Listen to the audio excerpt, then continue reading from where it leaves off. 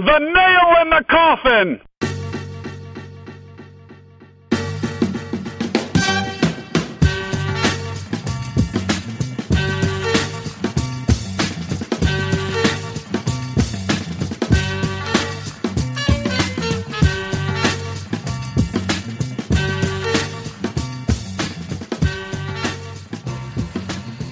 All right, welcome to the Nail in the Coffin, Cleveland Sports Podcast. I'm Tom Valentino. I'm joined as always by Travis Yulee. Trav, how's it going this evening? Good evening, Tino. So we are recording on Tuesday night, and in a minute we're going to be joined by Kevin Kleps, assistant editor at Crain's Cleveland Business. Kevin heads up their sports coverage, does a great job, and I think we'll have plenty of interesting stuff to talk about with him. First, though, big thank you to everybody who checked out our special episode that we did over the weekend after the Cavs fired David Blatt and promoted assistant Tyronn Lue to the head coach spot. Weren't really sure how well a podcast released on a Saturday afternoon would do, but Trav, lo and behold, the numbers were awesome. So yes, absolutely great to see. Yeah, very exciting. Really appreciate it. If you have not checked out that episode, it is still available on iTunes and it's on our website. All right, so let's bring in Kevin Kleps. Kev, welcome to the Nail. Hey, guys. How you doing? Excellent.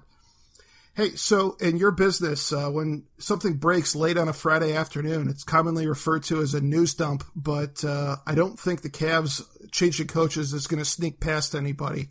Yeah, this wasn't your typical news dump. Like the Browns do some kind of minor move on a Friday that gets everyone riled up. This was not that kind of transaction.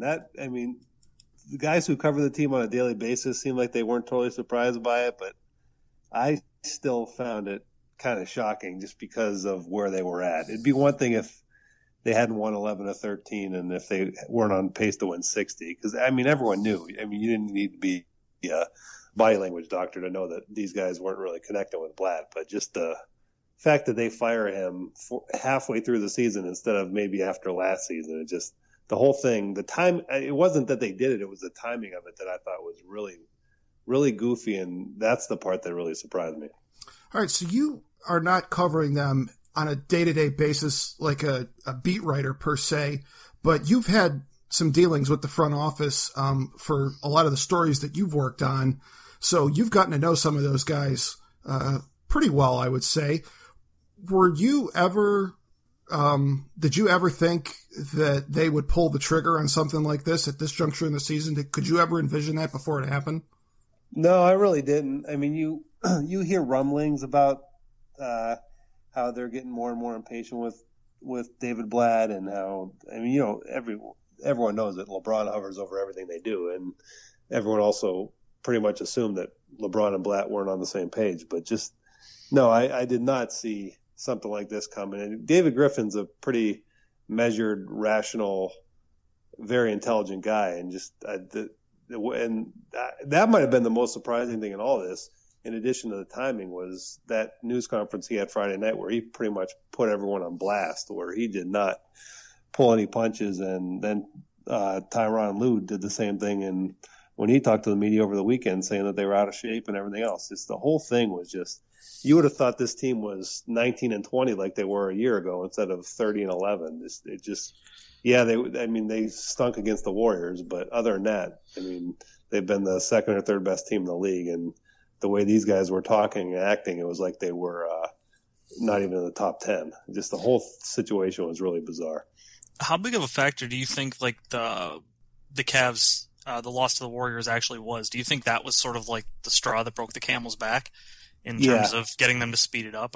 Yeah, I think the Warriors are the unfair measuring stick for everything they're doing, and the problem I have with that is, there's this is a historically good team that no one saw coming a couple years ago, and that you can't. I don't know what moves the Cavs could make that can counter what Golden State has right now. So yeah, I think the realization that the way they were playing was never going to be good enough to beat Golden State, I think that kind of sped up Griffin's process here, where he just felt like, we got to do this now instead of waiting till after the season and after the postseason, when we're probably not going to beat the Warriors again if we face them. So maybe if we do it now, and we get Lou getting these guys going with how I think we should be playing, then maybe we have a chance. But I mean, it remains to be seen if that's a logical way of looking at it. But just, yeah, I think everything they're doing right now is measured against Golden State, and pretty much everything the league is doing right now is measured against Golden State because they're just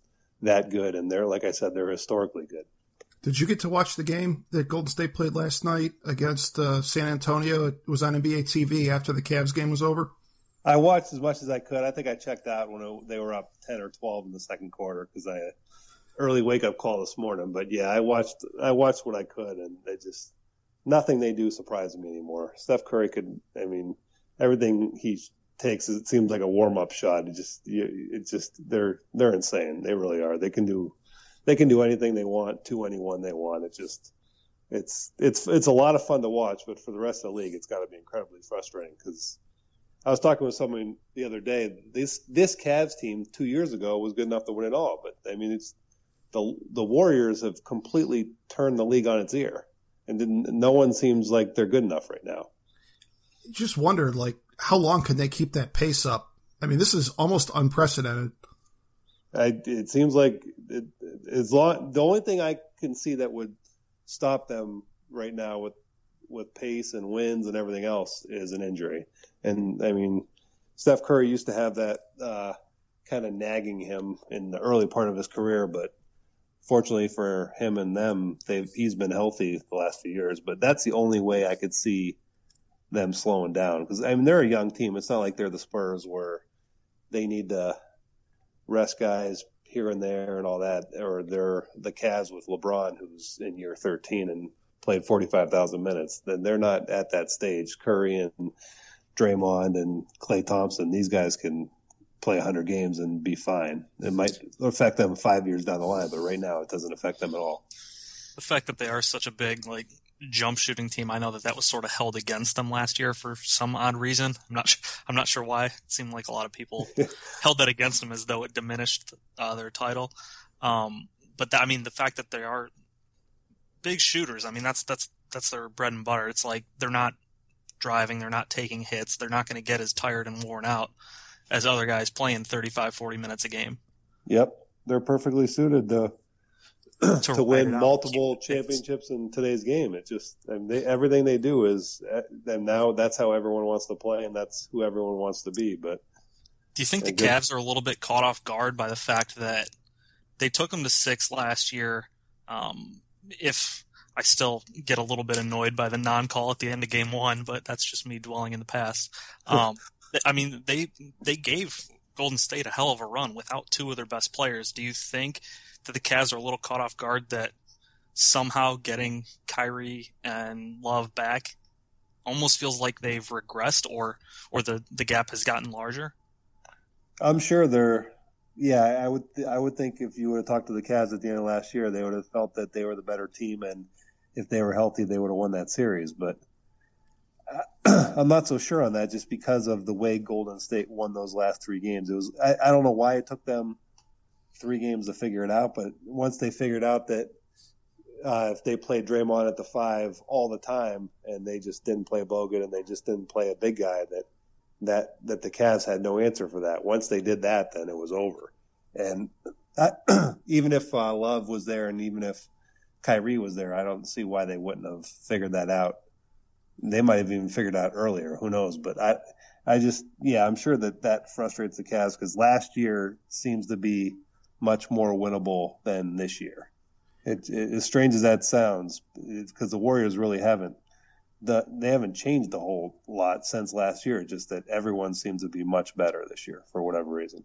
So, getting back to the Cavs then, and reading the tea leaves from what David Griffin was saying in his press conference on Friday and some of the interviews he's done since then, Kevin, do you get the impression that there are more moves coming?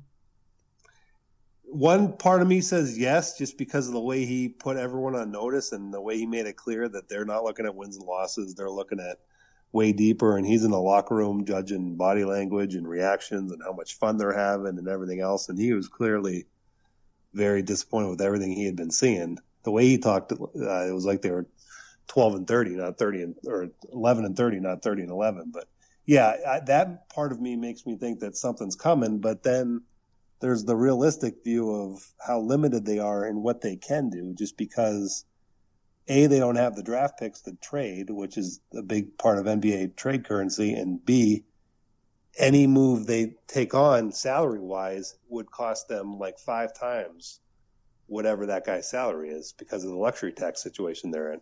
Unless they get somebody to take on a contract, but then you're giving away one of your guys that's going to help you win a title. So I don't know how many moves really make sense for them because of how much. I mean, Dan Gilbert's made it clear he'll spend whatever it takes, but I mean, even with that being said, he's $170, $180 million payroll turns into a $220 million payroll. I don't know how realistic that is for anyone, even if you're a billionaire. At this point, even if you go to the notion that money is no object, are you trying to, if you are going to try to make a move, is it something specifically to address the Warriors? Are you still trying to think about the possibility of facing the Spurs in the finals too? I would think it's geared toward the Warriors, because I might be in the minority here, but I would think that they're pretty confident that in a 7-game series they could beat San Antonio. They might say the same about Golden State, but I don't know if they'd be completely honest in saying that. I don't know if they would even believe it as they were saying it. But I think that they would feel pretty good about beating the Spurs in the 7-game series. And if they had their druthers, I'm sure they're hoping that the Spurs knock out the Warriors in the West playoffs. But so yeah, I think everything they would do or would consider doing would have Golden State in mind over everything else. They'll say it's to improve their team and do this and that, but I'm sure Golden State hovers over what they're doing.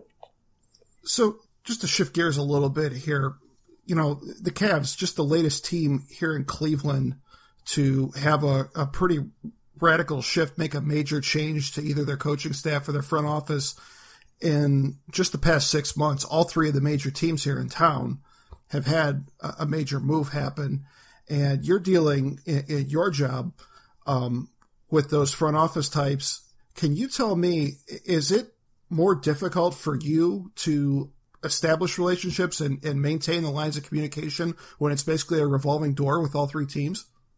It depends on your role and what you're doing. Like in my position, it's not more difficult unless it's like a complete regime change, like you might see with some of these Browns teams where they usher out the GM, the coach, the team president, the CEO, or whoever else is in town, or the communications director, the marketing guy, and they just completely overhaul everything.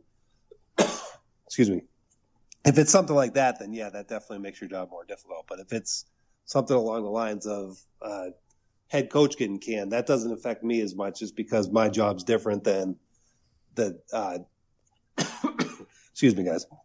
My job's different than a beat writer who's dealing with the coach on a daily basis and might use that coach as a source for certain things he's working on. So that would affect you more, just because now you're starting over with a new guy who you might not know as well, or in the case of with Tyronn Lue, maybe they know him a little bit, but they haven't had to go to him for certain things, so it would affect them more. But with what I do, because I'm more big picture type stuff, more analytical type stuff, I'm dealing more with the team presidents and the PR and marketing folks and some of the business leaders and that kind of stuff. I'm not dealing with I've never had one-on-one conversation with David Blatt, so that with my job, it doesn't affect me as much. Let's back up then a little bit and kind of get into your role a little bit more. So you're the assistant editor for Crain's Cleveland Business. So you obviously oversee everything that's going on sports-wise, but that's really only part of your job. So can you kind of give us a little bit of an idea of what your typical day and everything that you've got your hands in? When I first started at Crain's at the beginning of 2013, I was doing everything. I was doing some sports business reporting. I was actually designing and editing pages, writing headlines, and doing all this stuff for our print edition, in addition to helping some of the other editors like post stories of the website and I was assigning photographers. I was pretty much anything you can think of for a news publication I was doing, which was good. I mean, it's good to get your hands in as much as possible, especially in today's market where you need to be as valuable as possible. So certainly that's how it first started. Then it kind of transitioned in my second year to the bosses started talking about how, I mean, I'm not telling you guys anything you don't know, just how important sports is in Cleveland, and sports business in Cleveland is obviously a huge topic. And it's also kind of an underreported topic just because everyone tends to focus on the day-to-day coverage of the team instead of some of the other stuff going on. So we decided it'd make more sense to have me do more of that than instead of dividing my time as much as I was before. I'm still doing a lot of the other stuff I mentioned. I'm just not doing it as much. Instead of spending half my week on sports business, I'm spending about 75 to 85% of it, which has freed me up to do a lot more with the big three teams in town. And I still do I don't do as much page designing as I used to, but I still do a lot of story editing, and on our deadline days, which are Thursday and Friday, because we're a weekly print publication, on Thursdays and Fridays I proof pages and edit pages and that kind of stuff, but I don't do as much of the design work as I used to because they've freed me up to do more sports business stuff. So if you've been there for 3 years, and it sounds like your role has changed quite a bit, how has there been a dramatic shift in how sports are covered in general by the media over the last, 4 to 5 years? It seems like with Twitter and all this social networking and all this extra stuff that seems to have created a brand new channel basically of covering sports. Has that drastically shifted, like how, just in general, how media treats the teams around town? Oh yeah, big time. I mean, if you have anything to report, you're going to Twitter first. You're not, unless you're extremely confident that you can write something up and get it posted to the website without anyone else jumping on board and beating you to the punch. You're going to put it on Twitter first, and then you're going to follow it up later. But before you do that, you have to make sure you source it and make sure you have everything squared away, so you don't. It's no sense being first if you're wrong. But yeah, it really has changed what you do, because social media is a huge part of everything you do, and that it's a good way to promote your work, promote your publication's work, and most publications expect you to do that, and it's just become part of everyone's job. That happened 3, 4, 5 years ago is when that push really started, and now it's even more prevalent now, where you see guys. I mean, that's Twitter and Facebook and Instagram are as much a part of our job as. And some people know writers more from their work from what they do on Twitter than their actual stories, which is kind of depressing for some of us who really like journalism. But that's just the way it is now, and you just have to adapt and adjust. Is it fair to say that, like, the traditional guys, the guys who have been maybe in the print business for the last, 10, 15, how long were you at the Herald? 13 some years, right? I was at the News 13, Herald for, years? 13 years I think it was. So the guys that have been doing it for that long and have been around for a while, is it safe to say that they're probably a bit frustrated with that shift, because not just because there's more competition, but because they got to worry about the guy who is on Twitter and maybe doesn't have that I don't know, search for integrity or whatever you want to call it, but he's not going to go make sure that he confirms a story 3 times. If he hears from one random guy, he's going to go run with it, and if he's wrong, whatever, he probably still gets a few followers out of it.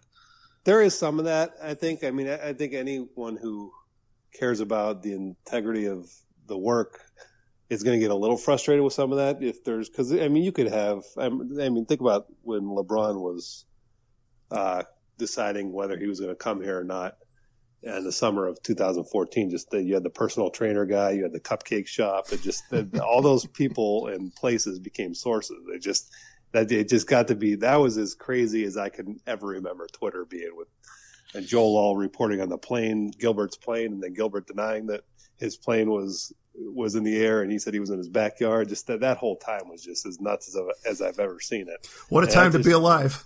Yeah, exactly. And it was entertaining. Sources. The personal trainer guy was telling people for weeks and months that LeBron was coming to Cleveland, but any of us could have said the same thing. It doesn't mean that we had sources telling us that. It could have been, it pretty much was a 50-50 guess. It was either Miami or Cleveland. So, right. But that was yeah, one of that those ones part where he gets said it like, but I think the smart people, the people who know how the industry works and who know how sports works, just know that, that's just the way it is. You're going to have people who try to make a name for themselves, but that's just the way it is. And you just have to roll with it. And there's some frustration there, but you can't let it get you too worked up about it. I will say I'm a little relieved that to this day he's still just that personal trainer guy. He didn't exactly make a name for himself. I know he scooped up a lot of followers for a couple weeks after that, but oh man, I just saw that guy's avatar. If I put $100 in front of you, his shirtless avatar, and I just got a good laugh out of that. I don't think I've seen. I never actually followed him on Twitter, so I don't know how active he is on there. But I'm sure he's still claiming to be LeBron's guy. So, Kev, in this kind of a diverse landscape for sports media now, can you tell us a little bit more about the stories that you write and what you're looking for when you're getting ready to do your next feature, and just how you try to carve out your niche and bring something different that we're not really seeing elsewhere? Yeah, because Crain's Cleveland's a weekly print pub. We print on the print edition comes out on Mondays, so we put the edition to bed on Friday afternoon. So because of that, I do break some news in the print edition, but it's got to be something that we know is going to hold for the weekend. So usually it might be one of those deals where you have you talk to somebody and they tell you that they're not going to tell anyone else until the story comes out or something like that. But for the most part, it's what I do for the print edition is some kind of big picture stuff, like something from a Cavs business perspective, just something they're doing that I know no one else is writing about. Like when they did some of the beacons that they had at the Q, which is the technology that where you check in on your phone and that kind of stuff, or they had maybe some kind of new technological offering. I might write something on that, or something that the Browns are doing from a biz perspective, or something the Indians are doing with ballpark renovations that I know no one else is on. That's something I would look at for the print edition, something big picture or analytical, enterprise, whatever. But then I have for the website, I try to write for that as much as possible. They pretty much give me a ton of leeway with a sports business blog that I write, where I can just pick my own topics every day and write about it. So that takes up a chunk of my morning every day, where I try to devote a couple hours to my blog and start my day that way, and then go from there, and then try to mix in reporting and stuff for other stories I have going on, whether it's for the print edition or for the website or whatever. So the stories that go on the web that are also in the print edition, those are for subscribers only, right? Correct. Yeah. And then everything that's on your blog is free for everybody? No, it used to be that way, and the blogs used to be free for everyone, and then our corporate office in Detroit the Crain family owns a bunch of city publications. They own there's a Crain's Detroit business, there's a Crain's Chicago, a Crain's New York, and then they have other publications like Advertising Age. So they recommended that we do what they do, which is you get a few free clicks for anything on the website, but then after that you have to subscribe. So that became the norm for everything on our site. So the blogs got thrown in there too. So my blog is now, you get a few free clicks for the month, and then after that you either have to try some other tricks with like logging in on your phone or logging in on a different browser or wherever else. But other than that, if not, you have to subscribe. It's the paid subscription model you see more and more places going to now. Okay. So you mentioned they give you a lot of leeway with the blog. Do you try to always make sure you've got some sort of a business angle to whatever you're writing, or do you use that blog space maybe to really kind of expand past that? Yeah, I go past that. I try to mix it up. I'll do business Sundays, but if the Browns are going through some kind of executive search or GM search, or they've done something, or something else crazy has happened with Johnny Manziel, I have pretty much free reign to write on that. Or if what would ever happen with Johnny Manziel? That guy is a model citizen who leads a very quiet and private life. Oh yeah, he had more time. He was on Busted Coverage again today, which I found amusing.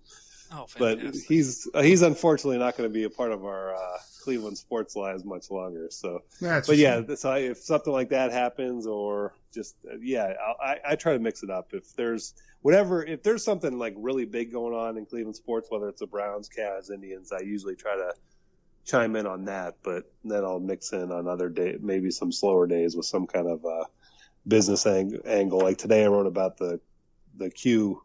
In the world there's world rankings for arenas where they measure traffic and tickets sold that I knew no one else was really going to be writing on, so I wrote about that. You mentioned the Browns and their front office changes. Let's get into that, because when you and I had talked last week and were trying to find a date on the calendar to set up this conversation, originally that was what I was going to have you on to talk about. A very different approach that the Browns are taking this time versus their myriad other regime changes. What are your initial impressions of everybody that they've got running the ship now? I understand why people think it's crazy, and it probably is. And I understand why most people in the NFL seem to think that it's not going to work. And I'm sure a lot of them, if they were going to give their honest opinion, like off the record, they would say that they hope it doesn't work, just because they like the traditional football models. But I applaud the Browns for doing something different. I actually kind of like it. I'm not saying it's gonna work incredibly well, but I mean, just if they've tried the traditional model in the past and it's failed miserably, that doesn't mean that that's a reason to try this. But you need smart guys, and you need guys who are gonna work together and not start backstabbing and just trying to not going for power grabs and everything else. And that's what they've had in the past.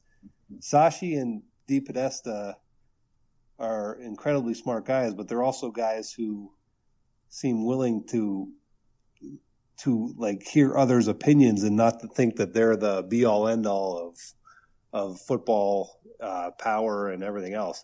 They seem like they're perfectly suited to crunch the numbers and work out scenarios and all that, and then present them to the guys like Hugh Jackson and whoever else is going to be in the personnel department and say, okay, this is what our research says we should do. What do you guys think we should do? And they seem to be the type that would work with those guys and come up with the most logical conclusion instead of just saying this is how it's going to be and deal with it. So I think it could work. I'm not saying it will, but I definitely think it could. Do you think, I guess, what's the general opinion in terms of how kind of reinventing the wheel here, where they're completely restructuring and going away from a hierarchy or format that pretty much every other team in the league follows? What's, I guess, within the people that follow it from a business standpoint, how do they think this sort of move can translate and improve overall, not just the business, but the product on the field?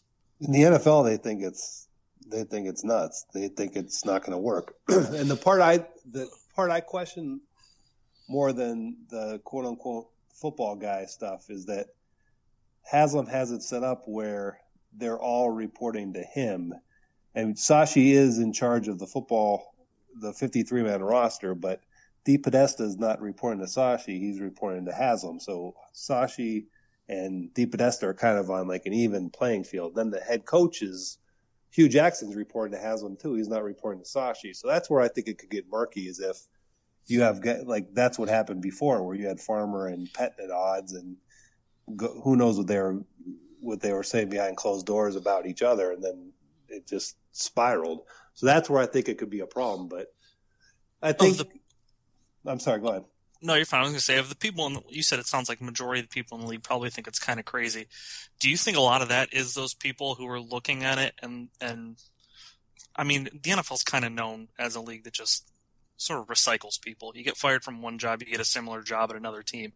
Do you think a lot of that is guys who are like, wait a minute, if this actually works, it becomes increasingly hard for me to hold down a job or explain why someone should give me a new job. Oh hell yeah! Those traditional football guys don't want to see this work, because then that could flip everything on its ear. You might have more teams doing this because analytics in the NFL is nothing new. It's just, the Browns have an analytics crew already that Alex Shiner and those guys brought aboard in late 2012, early 2013 after Haslam bought the team. And they've had a handful of guys working in analytics before, and they used a lot of it in business, but I don't know how accepting. From what I heard, it wasn't accepted by Farmer and Pettin, but this is nothing new. And the Patriots use it a lot. Belichick says he doesn't like it, but I'm sure he uses it. They all do, but it's just a matter of how much it gets used in the football specifics and how willing these guys are to do it. The NFL of the big three sports has been the most resistant to it, because the NFL seems to have the more traditional thinkers, where you have the coach who's the football guy, and you have the GM who's probably a former player, or a guy who's worked in football for 30, 40, 50 years. And that's how it is. And that's how it's always been. It is easily the most traditional of the big three sports when it comes to that. Baseball is pretty laid back and thought of as kind of boring by a lot of the sporting public, but they still have some pretty inventive ways of looking at stuff, especially when it comes to analytics.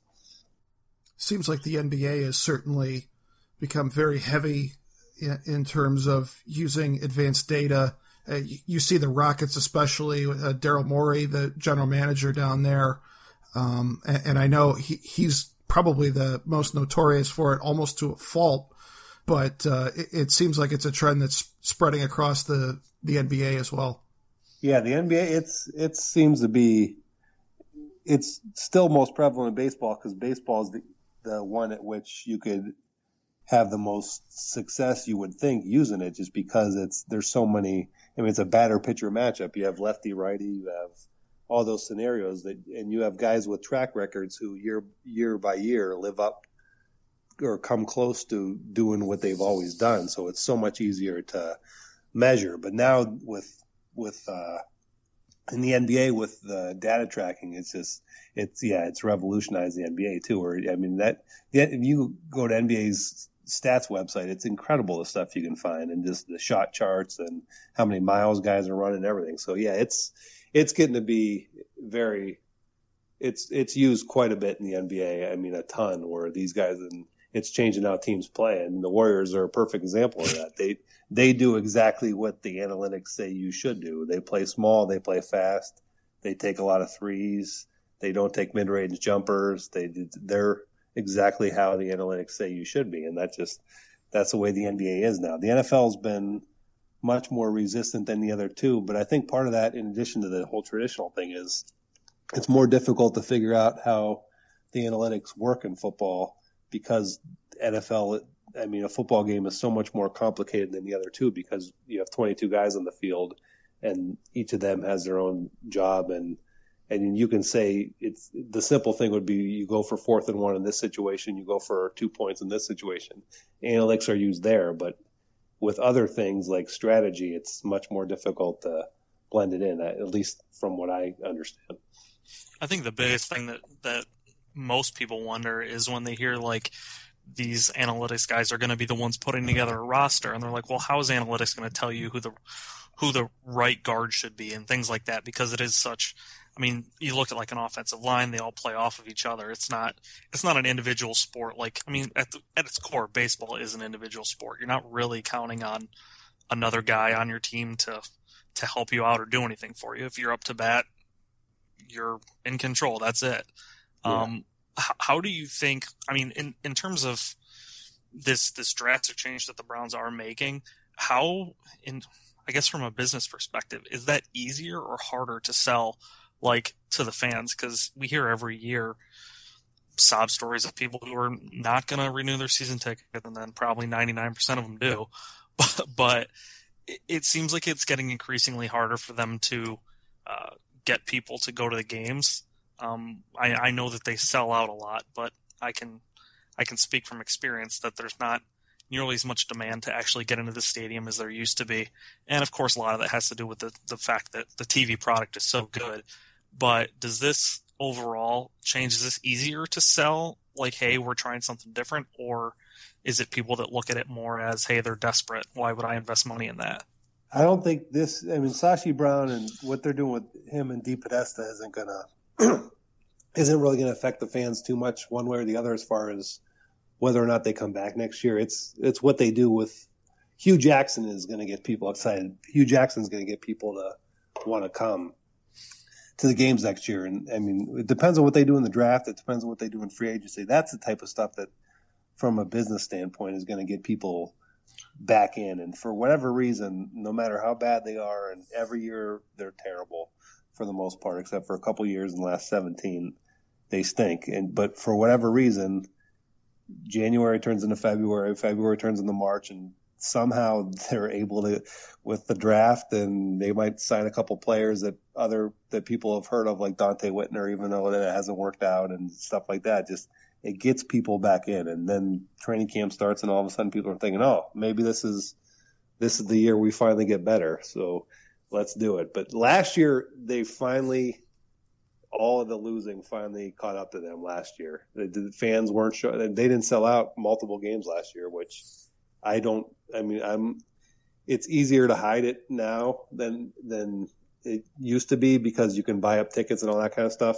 But now that they stopped the blackout rule, teams don't have to sell out at every game. And last year there was at least 3 Browns games that didn't sell out, which I don't remember happening before. So, I mean, if you were at any of those late season games, that they were dominated by Bengals fans and Steelers fans. So they got to the turning point last year where you start to wonder if they're really going to start hurting if they don't get this turned around here soon.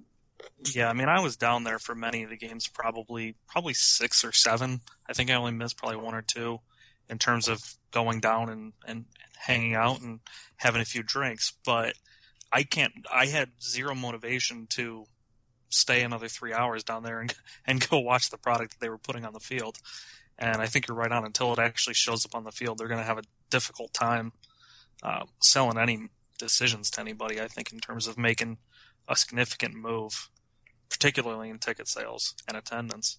Yeah, I think they're at that point now where just being the Browns finally isn't good enough. Football's always going to be king here, and the Browns are, no matter how good the Cavs are, the Browns are always going to be king in the Cleveland sports market. But they're finally at that point now where that's not good enough to guarantee 68,000 people in the stadium and to guarantee these ridiculous local TV ratings that they used to have. That's not good enough anymore. They finally have to, now that they raised ticket prices and now that fans are tired of paying for a product that stinks, they finally have to actually step their game up a little bit. Because last year TV ratings, I mean, they were still excellent, but they actually dropped, like, I think it was 11%, something like that, locally, which for the Browns is unheard of. And that's pretty crazy. That's a pretty telling number. And then you combine that with at least three games that didn't sell out. That's pretty telling. Yeah, I think they're sort of at the point where people don't feel like, even I don't know if overall the Browns fans are lesser in number or less passionate, but they don't feel the need or the obligation to go to the games anymore to show their support. It's just financially, it doesn't make sense. I think people have sort of realized this isn't worth paying money for. Well, the problem for them is, the younger generation, a lot of the younger generation just aren't Browns fans. That's just the way it is. These kids who are growing up all they know is bad football around here. So they grow up rooting for other teams. And you still have the guys my age and older who are going to be Browns fans because their dad was a Browns fan, and they're going to be that way till they die. But there's the younger generation is not like that at all. They're not tied to this team. They live here, and I'm sure they'd like them to be good, but they're not tied to them like their dad is and the older generation is. They're saying, show it to me, prove it to me, and I'm not gonna. You don't have me just because I live in Cleveland or I live in Northeast Ohio. And the other thing with that is, if you're a younger fan who's coming up now, I think it's easier than ever to gravitate towards another team and another market just based on all the technology that we have available. Even if you're not a Sunday ticket subscriber, you've still got the Red Zone channel. You still got so many games now on national TV and special time windows. I mean, it's expanded into Sunday night and Thursday night. And then towards the end of the season, you get games on Saturday night. So you're seeing games from around the league on all different nights all throughout the year. Yep. Oh, yeah. You're going to see more. You're going to see more of that. I think it's fair to say that watching, I don't know, like a Packers or a Seahawks or someone like that, who Seahawks particular seems to be that team that's gotten very trendy for young kids. I think most of it is they're pretty good and people like their uniforms. But I mean, it's probably more fun to watch the Seahawks 5, 6, 7 times a year than watch the Browns 16 times a year.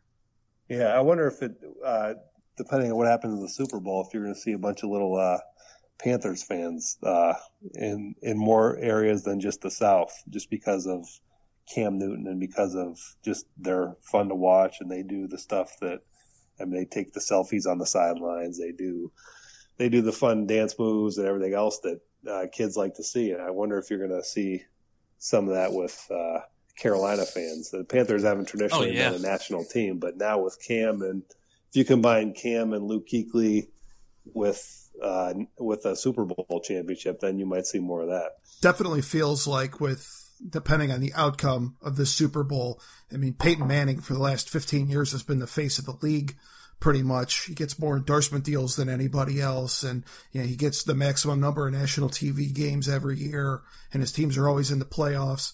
I guess you can make a case for Brady too, but I think Peyton's got a little bit more going on off the field, and Cam Newton starting to pop up in commercials all over the place. And I think it's Under Armour that he's with, among others. And now here he is, third or fourth year in the league, and now he's in the Super Bowl. Kind of feels like this might be a changing of the guard type moment.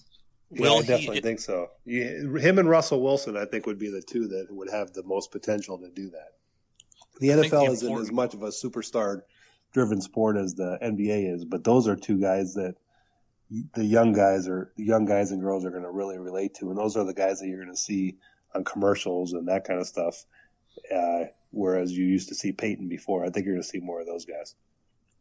With all the endorsement deals that Cam's probably going to get soon, will he ever top that Play 61 with the little kid who's going to become his mom's favorite player? That would be impossible to beat. That was the best one ever. Still fantastic. That's a great commercial. It really is. Never gets old. Hey, we've talked quite a bit about the Cavs. We've talked about the Browns. Kev, while we got you here, real quick, a little bit on the Indians. They did quite a bit in terms of renovating Progressive Field last offseason around the outfield area and right field. And now they're working pretty hard at the area behind home plate, right? Is that what the big project is this year?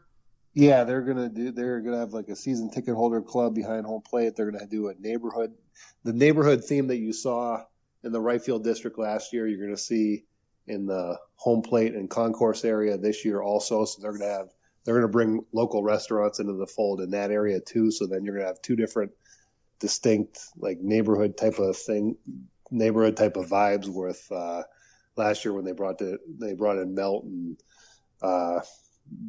Dynamite Burgers and that kind of stuff. So you'll have something similar to that now in the home plate area, which sounds like it's pretty cool because that area under the overhang, those tickets were great value if you were looking for a good view and good prices, but it just with the overhang, it cut off the whole view of the park, and it was very antiquated. So I think what they're doing is smart. Whether or not it brings people in, I have some big time doubts. Nothing they do seems to get people excited. No matter, it's kind of sad, really. Do you have any theories as to why that's the case? Because it seems like, whereas with the Browns, they're losing all the time, and it's easy to say, well, they're putting a bad product on the field. I mean, the Indians, I know they're not winning championships, but they're not bad. I mean, they've had plus 500 seasons each of the last 3 years. I mean, they had a playoff appearance somewhat recently here. I think it was in 2013. They're putting a pretty decent product out on the field, and by all indications, they should be in the mix for the division again, or at least a wild card again this year. Yeah, they on the field, they got a team that, it wouldn't totally, if you told me that they were going to win championship in the next 2 years, it wouldn't totally surprise me. They have, with that pitching, you have a chance to win it all. Their problem is that when they were selling out and when they had everything going, it was, Mark Shapiro told this to me numerous times. It was just the perfect storm. You had the Browns were leaving, and the Cavs stunk, and you had a brand new ballpark opening that people were just excited about. And you also combine that with this once in a lifetime merging of young prospects who are all like coming up and getting really good at the same time. It was the perfect storm of events that just led to this tremendous run and unrealistic expectations for baseball in this market for the next 20, 30 years. It's never going to be that way again. Even if they could be 95 and 67 this year. They're not going to sell out half their games. That's just the way it is. I think they have two problems. One is, in addition to all the stuff we just talked about, one is they keep getting off the slow starts, which just kills them. Waiting until August and September to get going has really hurt them the last few years. Even the year they made the playoff run, they didn't really get hot until August and September. And by then you start high school football starting up, and the Browns are in training camp and getting ready to start the preseason. And just around here, that people's minds start going toward football season and the kids going back to school and all that stuff. They still root for the Indians. They'll still watch them on TV, but they're not as likely to go to the games. That's just the way it is around here. And that's a battle that a lot of different baseball teams fight, but Indians more so than others. They need to get off to a hot start, and I don't think they're going to do this, but I think it would help if they would.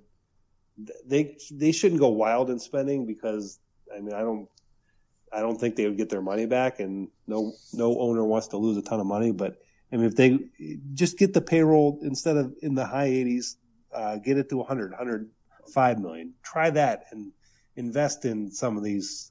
Don't get a $20 million a year free agent, but get a mid-level guy that's not on the downside of his career. That might help too, but I don't know how much it would help, because I don't know how excited people are about baseball anymore in Cleveland, but they got to try something different. I have a theory, and I want to run it past you, just from the business side of it and trying to get people through the turnstiles. I think the Indians do a lot of good things, and I like them, and I'm going to be going down there again to several games this year. The one thing that they do that makes me scratch my head a little bit is I felt like, and I have continued to feel like through at least the last decade or so much of their marketing is around everything other than, hey, we're a good baseball team.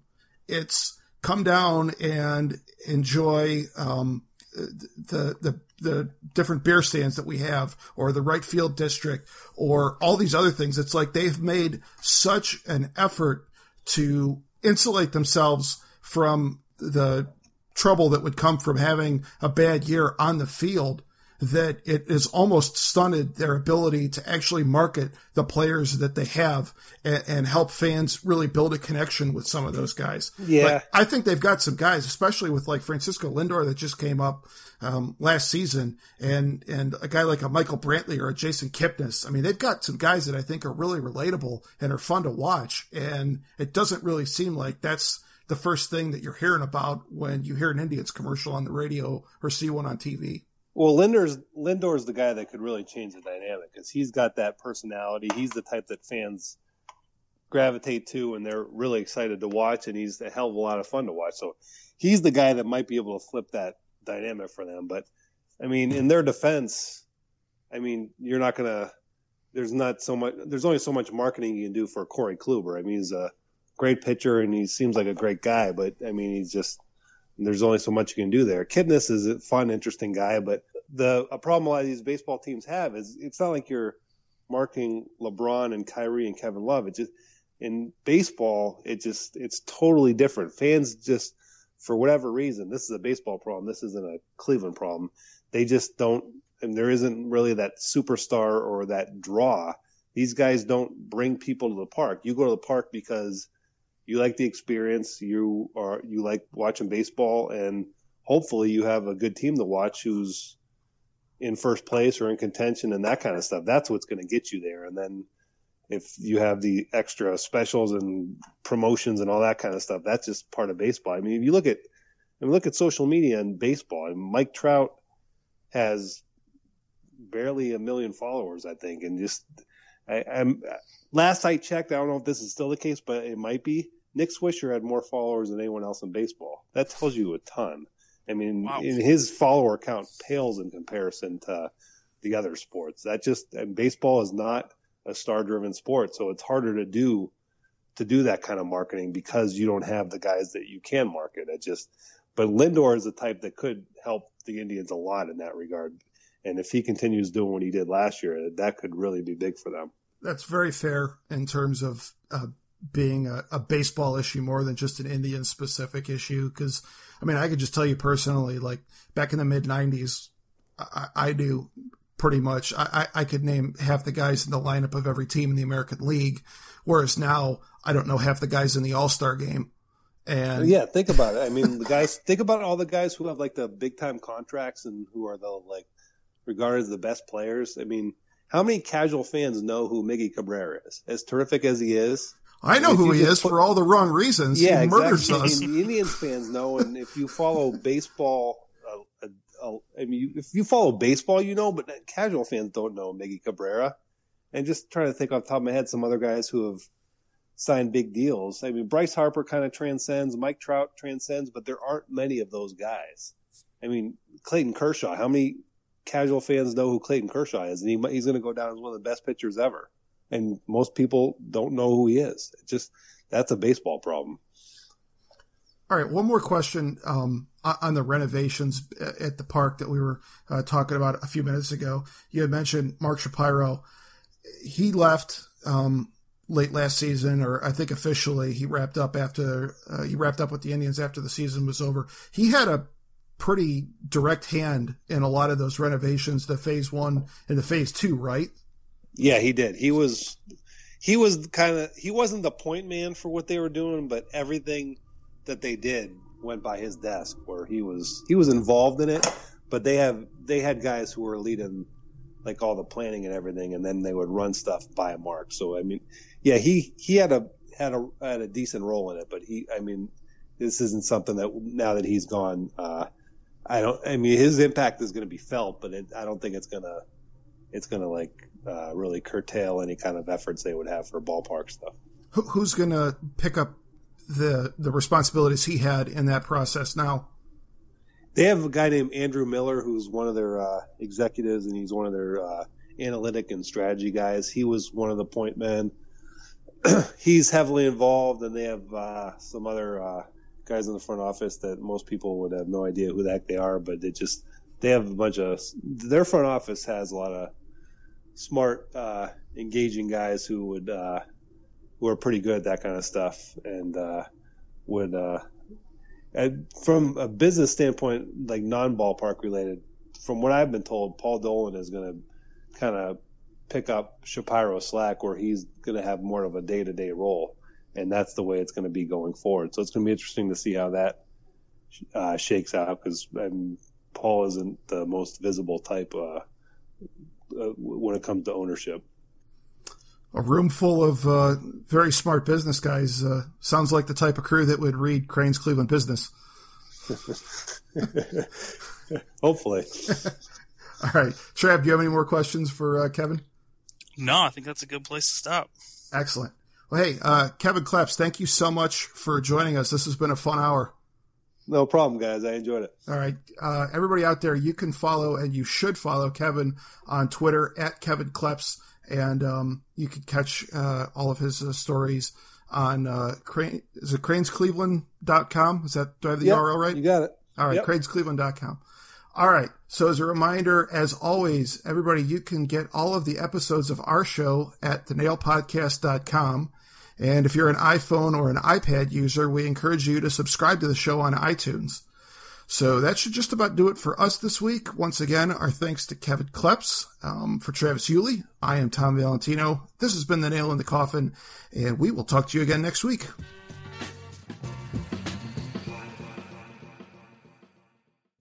Get ready, race fans, because the ultimate NASCAR experience is about to hit the airwaves. Welcome to Pit Pass NASCAR, the podcast that takes you deep into the heart-pounding world of NASCAR racing. Join us each week as we bring you closer to the NASCAR action with exclusive interviews and all the news and rumors you need with your favorite drivers, team members, and industry insiders. So whether you're a fan of superspeedways, short ovals, or road racing, or you've just watched Talladega Nights, Pit Pass NASCAR is the podcast you've been waiting for.